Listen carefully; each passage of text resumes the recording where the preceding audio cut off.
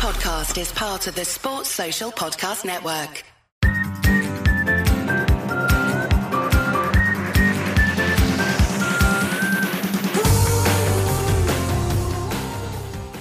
Hello and welcome to the One Short Podcast, the Sports Gazette's official cricket podcast.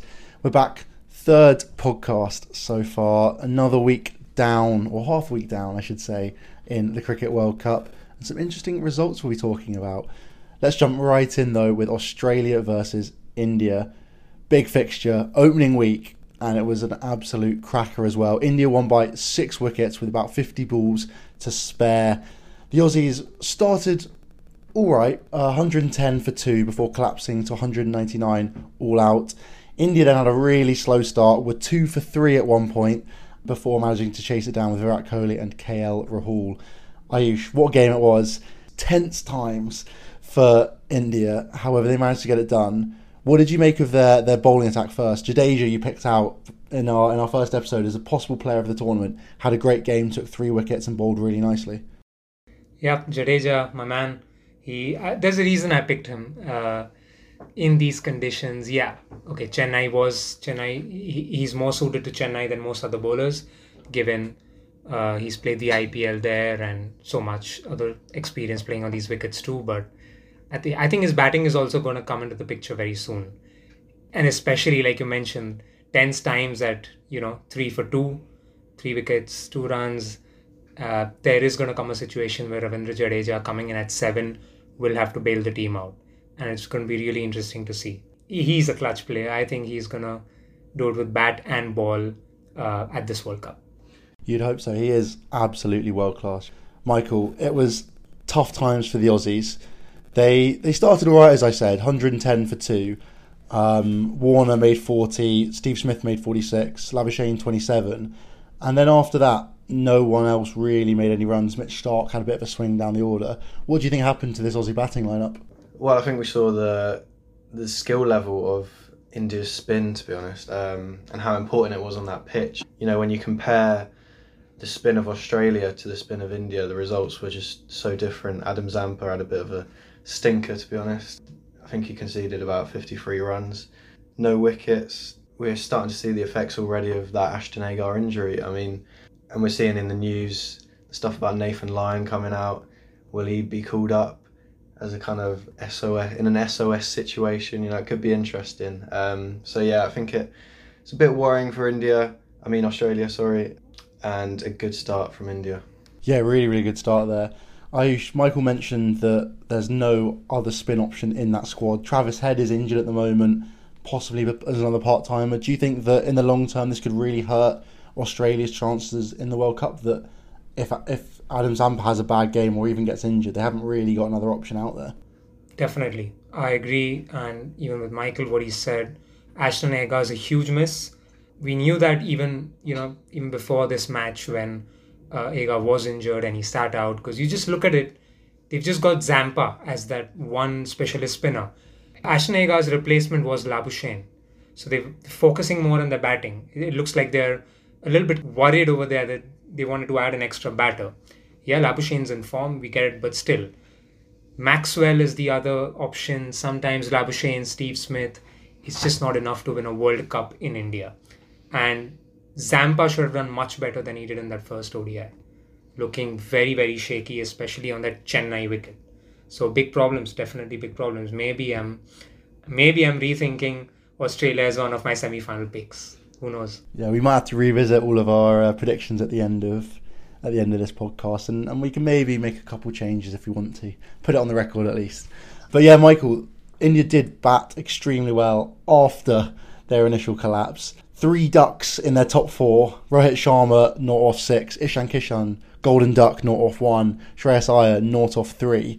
However, around that, Virat Kohli made a great 85 from 116 balls, and KL Rahul unlucky not to get to that 100, 97 from 115. How well did those two bat together? Yeah, it was crucial for India that those two stayed in and had a kind of steady partnership. I think the drop of Kohli, was it when India were 20? Yeah, by Mitchell Marsh. That's massive. I think that swung the game for India, to be honest. because if Kohli went out at that point, psychologically the damage that will do to the rest of the Indian batting order would be massive. But yeah, it seems like Kohli's getting all the attention, all the praise when KL Rahul arguably had a better knock than him. So don't know what that says about the media's approach to Kohli. I think it's an interesting point you bring up there. I don't know what you think about it, Ayush, but with KL Rahul, he's sort of been in and out of the squads. He's played all right in Test matches, but never quite been there. Similar in the T20 and ODI, he's got decent records, but never really first name on the team sheet. Virat Kohli, on the other hand, golden boy of India. Do you think that it is just because he's an ex-captain, he's the big name out there, that everyone wants to try and sort of put the plaudits on him, or do you think he just batted better and Rahul got a bit luckier? It takes me back to maybe 15 years ago with Tendulkar and Rahul Dravid being in a similar situation. It's ironic Rahul Dravid's in the dressing room as well right now as head coach of this team. But yeah, it is that focus on one guy. Of course, both of them batted exceptionally well, but I think Rahul's innings was better. And he did manage to get the team over the line as well. So he should be getting more of the credit. Just makes me think of him actually being, right now, on current form, I think he is the best batter in the team. I definitely did not see it coming after, a surgery and 6 or 7 months out, whatever it was. Comes in right away. I think he's averaging at least 80-ish, 80, 90 or something in those since the start of the Asia Cup. So yeah, definitely deserves more credit. Yeah, he really does. It'll be interesting to see, I guess, throughout the rest of the tournament how it might progress. If KL Rahul keeps making runs, you think eventually they'll have to give him some plaudits, the Indian media. However, it's Tuesday right now and England have just beaten Bangladesh in what was a much more comfortable game for the English team. Won by 137 runs, much better than last week against New Zealand. Michael, unbelievable from them. Dawid Malan in particular, 140. Brilliant knock from him. Has he cemented his side in the team? Because there are always a bit of question marks, especially after his performance last week. Definitely, he's definitely cemented his place in the team, and I think the decision to drop Jason Roy is definitely looking like the right one now. He just looks so confident. Against New Zealand, he didn't have a good innings. He went out early, but as did most of the rest of the England batters, bar Joe Root and I guess Joss Buttler. So yeah, Dawid Malan really good.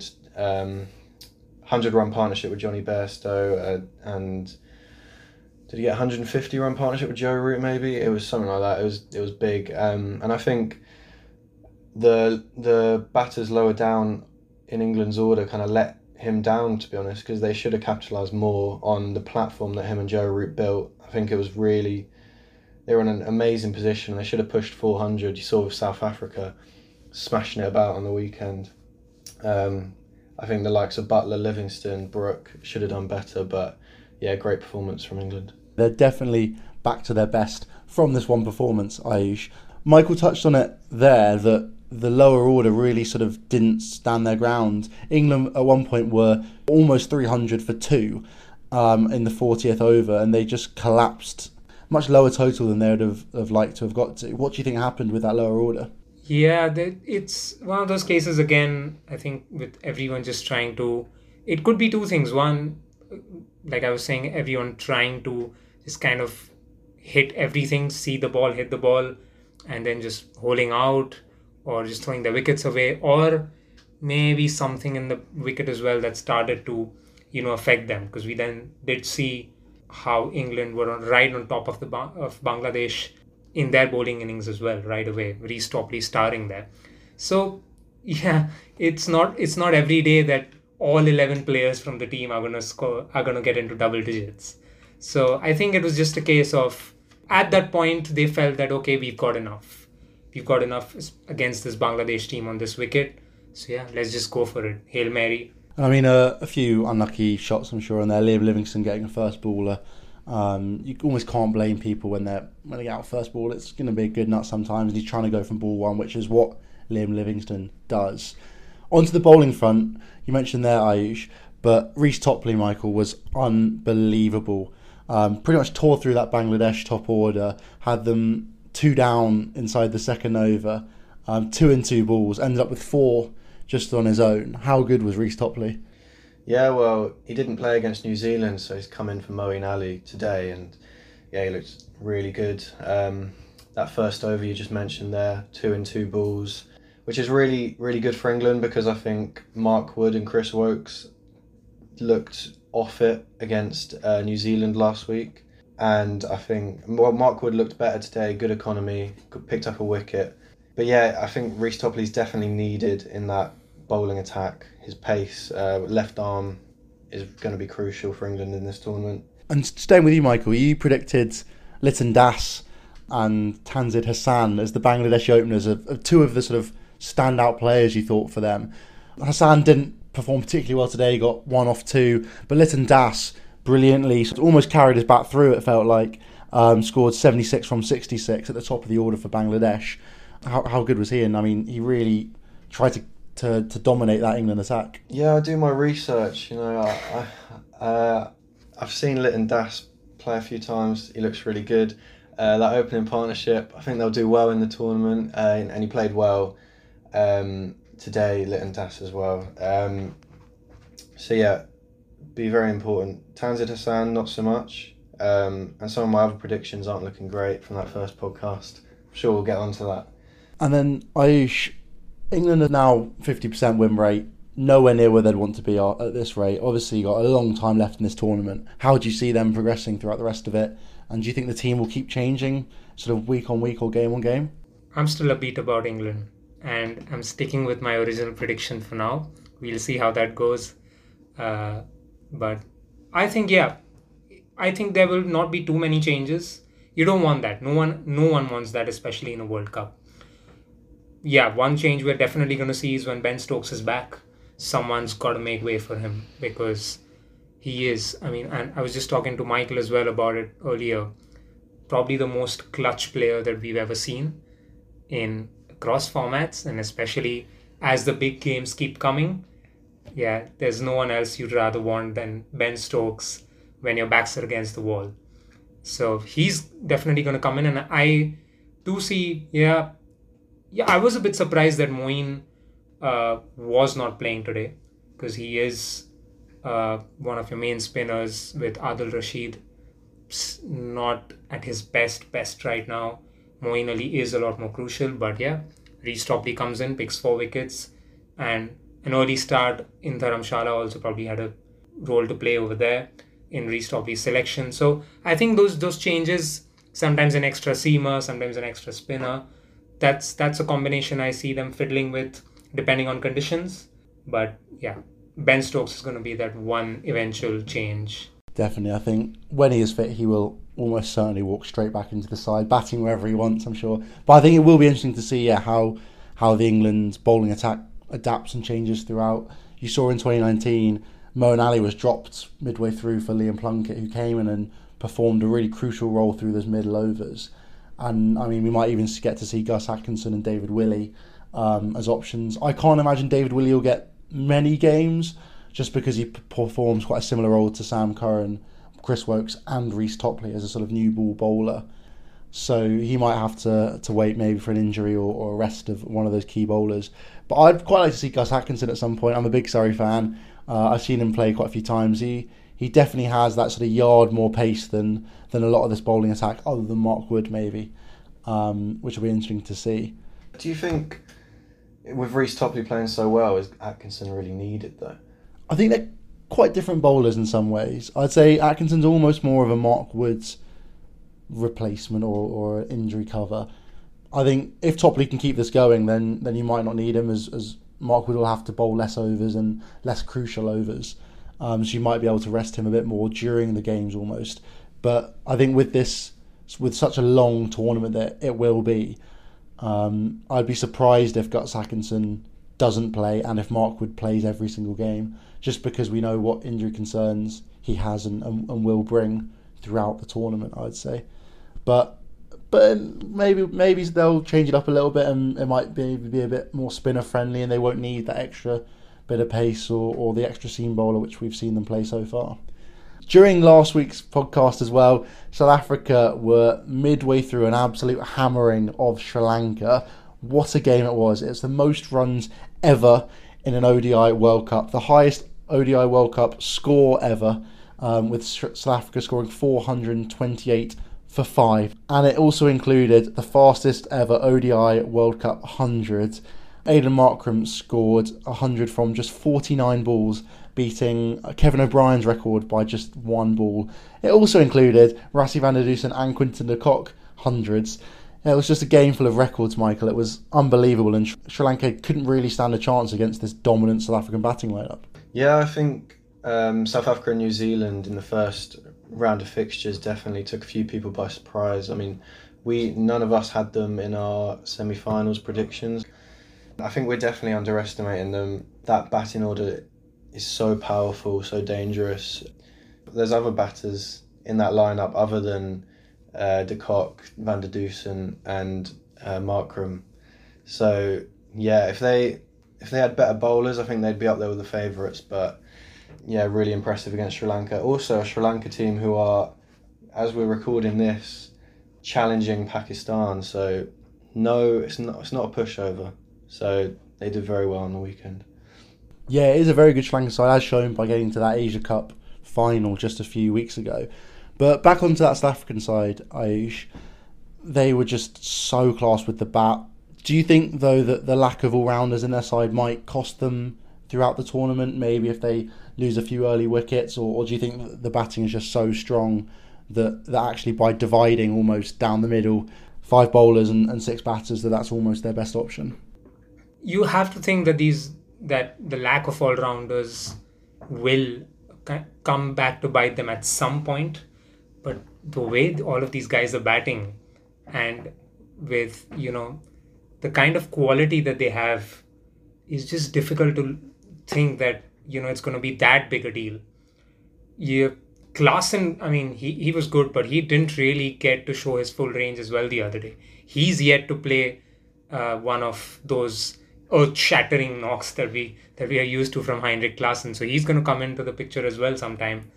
Yeah, it's a very interesting point to talk about there, whether these all-rounders, the lack of those quality all-rounders will come back to hurt them, because Marco Jansen, it's too much to expect from him to, be that game changer, someone like a Hardik Pandya. I did speak a lot about all-rounders. I raved a lot about them in our first episode of the podcast, but it'll be interesting to see. It could go either way, actually. I think this batting unit does have the potential for many more 350 scores going forward. Yeah, I mean, I think their tail, in my opinion, could hurt them, even if it's just in 1 or 2 games. I would be surprised if they went the whole tournament without any sort of collapse. I mean, they've got, I think it's Gerald Coetzee in at number 8, who's quite a young guy, 23, I want to say, averages 18 in List A cricket. So it's not bad batting record, but it's pretty much goes downhill when you look at the rest of his stats. I think the one thing that maybe goes in favour of South Africa that we didn't take into consideration to just 2 weeks ago is that they only really need to fail twice, like less than twice, or 3 times even, and they'll still likely get through to that semi-final. And once you're there, that's when it's really going to kick in to just a bit of luck and who's in form, who just has that miracle knock, which the South African batting lineup really does. Is just stacked with batters who will just come off on some days, and as shown by this, if 3 of them come off, they're almost going to be impossible to face. Do you think that Sri Lanka can be ruled out now, though, Ayush, even with being dominated so badly, or do you think that actually that's just a one-off and no one could have really played South Africa on that day? With Sri Lanka, I think they bounced back pretty well. Again, I think it would be a little too premature to say that they've still gotten a chance, because there are certainly many places where they lack the quality or they lack that pedigree that some of the other top contenders have. So I don't think that we're going to see them really shock everyone and make that semi-final. It would be really interesting if they do. But they did bounce back well with almost 350 score against Pakistan. It's going to be very interesting to see how they go ahead. But yeah, to answer the question, I don't think we're seeing them win as many games as you need to make it into the semi-final in this kind of format. I guess the only one we can find out is that that's by watching the rest of the tournament. Michael, England's first game was against New Zealand's. It was an absolute brilliant performance by that Kiwi batting lineup in particular, specifically Ravindra and Devon Conway, who both put on a decent showing again against the Netherlands to help the team to 322. No one made it past 70 in that lineup. Will Young top scored, who got a first baller in that England game. This just makes the Williamson debate conundrum even more confusing now. How do you think New Zealand will look to fit him back into that 11? I don't think it'll be much of a debate, to be honest. I think Rachin Ravindra will just drop down the order a little bit. Chapman will come out. Because Rachin Ravindra has been bowling really well. Bowled really well against England. I was really impressed. 23 years old. And he's batting amazingly. You can't take him out of that side after a century against England and half century against the Netherlands. And yeah, they really dismantled the Netherlands yesterday, who did look good against Pakistan. You know, they challenged Pakistan, who were obviously an amazing team. So yeah, New Zealand have definitely gone into my predictions for the semi-finals now. The amount of batting depth they have, I think, is a bit underrated. Santner was due to come in at 9 against England, who's a really good batter. And with Lockie Ferguson and Tim Salvey coming back from injury, lots of impressive players. They just continue to thrive in the World Cup. Their squad is really, really well balanced. You do have to admit that. Interesting that you think Ravindra will just slide down the order with Chapman coming out. Sort of where he batted, I guess, against England in those sort of warm-up ODIs. But Ayush, it's quite a different position batting at number 3 than number 7 or even number 6, maybe, if they try and squeeze him in there. How do you think he'd fare sort of sliding down the order? I think he could do well. He's got the ability to take the attack as well. That's what you need from a number 6, number 7, to come in and not take a lot of time to settle in. Yeah, he looks like more of a traditional player who will, grind it out there and then go for big hits. But I think he's going to do well. Again, because it's confidence. He's confident right now. When you're playing well, put the batter anywhere, he can play well. So that we've seen that in the past as well. And if he can ride on the kind of momentum that he has right now, he might as well go out there and play those 20-ball 40s or 30-ball 50s that would be needed from a number 6 or 7. The Netherlands, on the other hand, struggled a little bit again. They're showing glimpses of the skill that we know that they have. But they don't quite seem to be able to lay it all together, losing by 99. A few decent performances. Colin Ackerman, though, a nice 69. And Baz Dalid is your new favourite, Michael. What do you make of him, and how far do you think he can go? He can go right to the very top, Toby. No, he's really good. Well, we started a Babar Azam fan club in the first episode, and I think it's going to have to change to the Baz Dalid fan club now, because Babar Azam has been not very good in his first 2 games, whilst Dalid has just continued to impress. I think he was really good in that first game, scored 67 runs, 4 wickets, good economical bowling as well. So yeah, I think he just looks so good. He's kind of got that Netherlands team on his back a little bit. I mean, there's some other good players, Singh, who opens the batting, he's good. Ackerman, like you said, good innings, but I think he's definitely their bright spark. And whilst I don't think Netherlands will get to the semi-finals, they'll definitely challenge some of the big teams like they did against Pakistan, and Dalid is the main reason for that, I think. Mitch Santner also had a brilliant game against the Netherlands, scored 36 from just 17 with the bat before taking a very tidy fifer.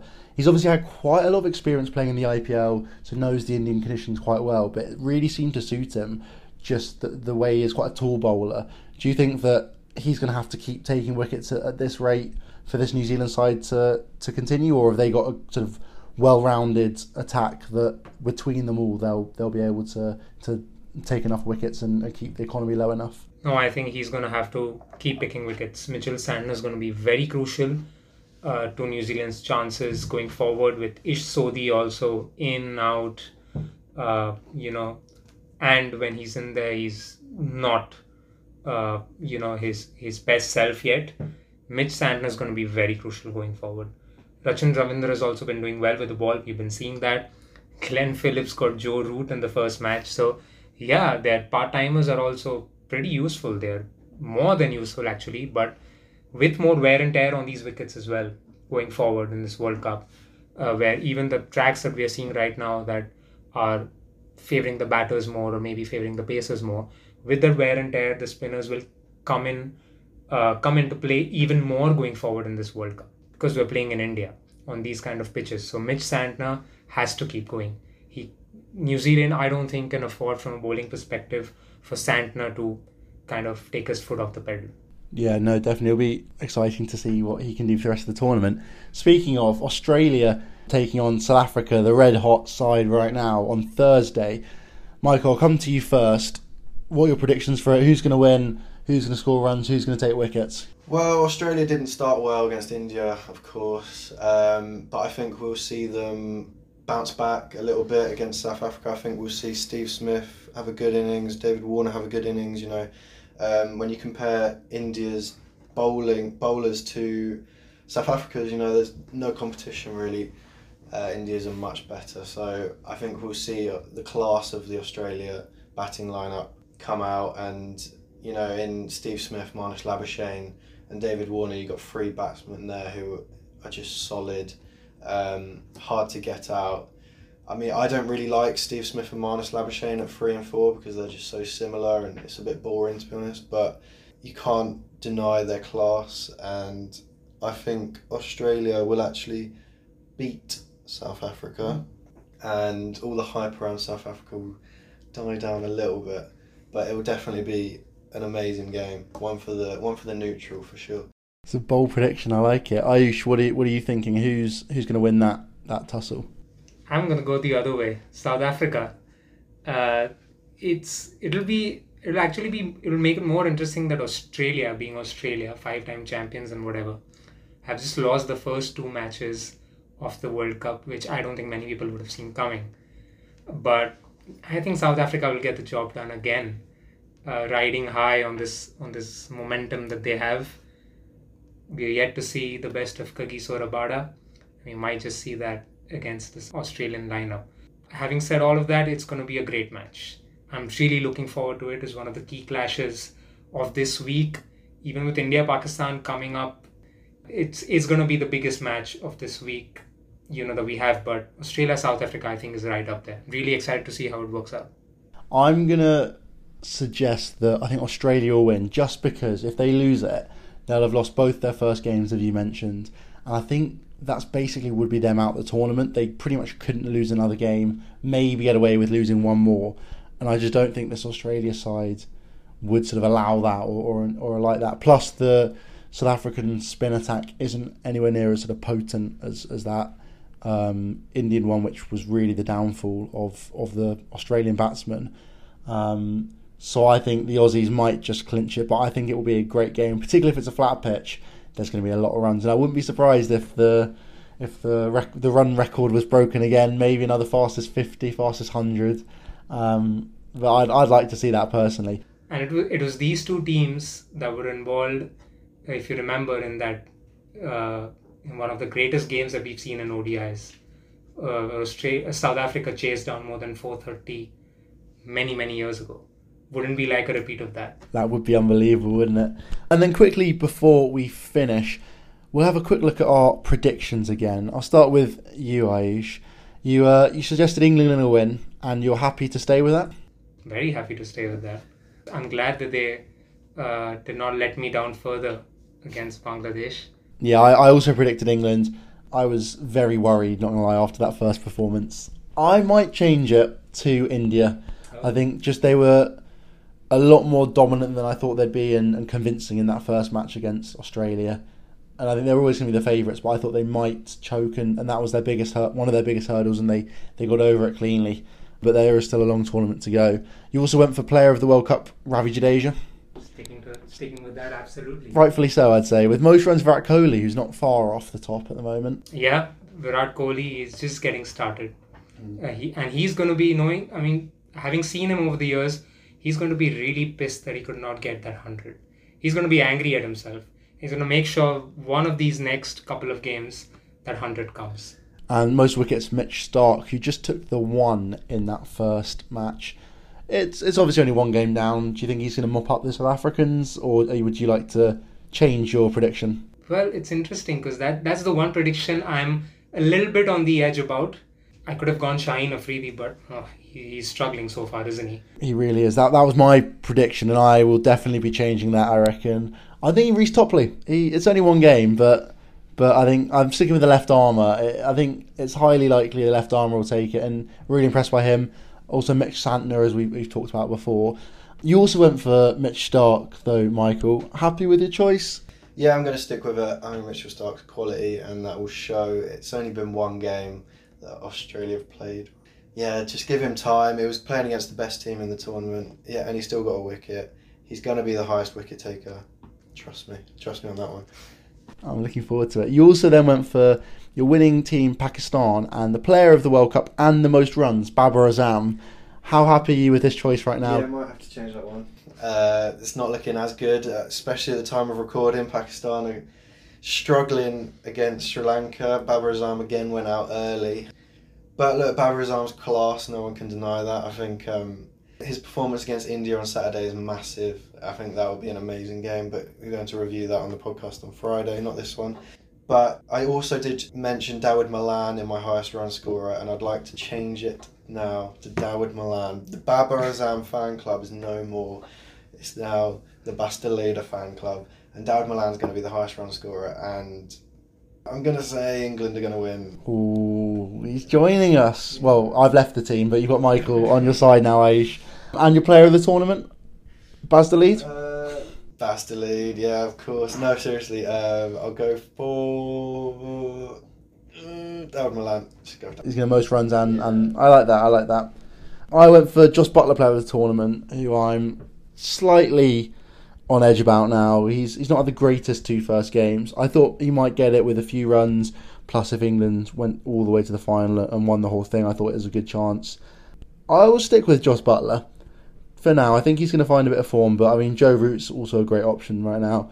Most runs I went Rohit Sharma, and I'm actually happy with that. He did get a 6-ball duck in that first game, which is less good, but I think he'll get back on it. Maybe Shubman Gill, a lot of pundits went with, if he gets fit again. I know he had quite bad flu before the game, so he was out for that. So he should be back soon, I think. Australia, South Africa on Thursday, and filming the next podcast on Friday, which will be out on Friday. So look forward to that one. I'm also looking forward to who joins the fan club that we have. Which player this week is going to be, one of those guys who joins Babar Azam and Basta Lead in this one short pod fan club that we have over here. Yeah, I reckon by the end of it we'll have pretty much at least a player from every team, probably a couple, which will be exciting. Any predictions, Ayush, as to who Michael next indoctrinates into the fan club? For me, it's Rachin Ravindra. I'm clear on that. Just 2 matches in, we've seen him in the past as well, but 2 World Cup matches in, I'm already a huge fan. Like we mentioned last time as well, 4 years ago, he was sitting in a pub in Bangalore and watching the final between England and New Zealand. And first 2 matches of the next World Cup, he's already a star. No one who scored a century against England can go in the fan club, I'm afraid. But I do really like Ravindra. We love that little bit of bias. And that is all we have time for. Make sure you listeners head over to the Sports Gazette website, where we all have articles out at the moment. I've got one on the Dutch cricket team and sort of maybe seeing how far they can go in this tournament. Ayush has a great piece out about the West Indies and the lack of their involvement in this tournament. And Michael filled us in on the 5 things we learned from the first week of the World Cup. And that'll be coming to you pretty much every week. Different authors throughout, different ideas. And yeah, so make sure you head over to www.sportsgazette.co.uk to see all of our articles, as well as everyone else on the Sports Gazette. Hundreds of articles coming out every week, it seems like. Thank you all for listening, and we'll see you in a few days for our next episode. Sports Social Podcast Network.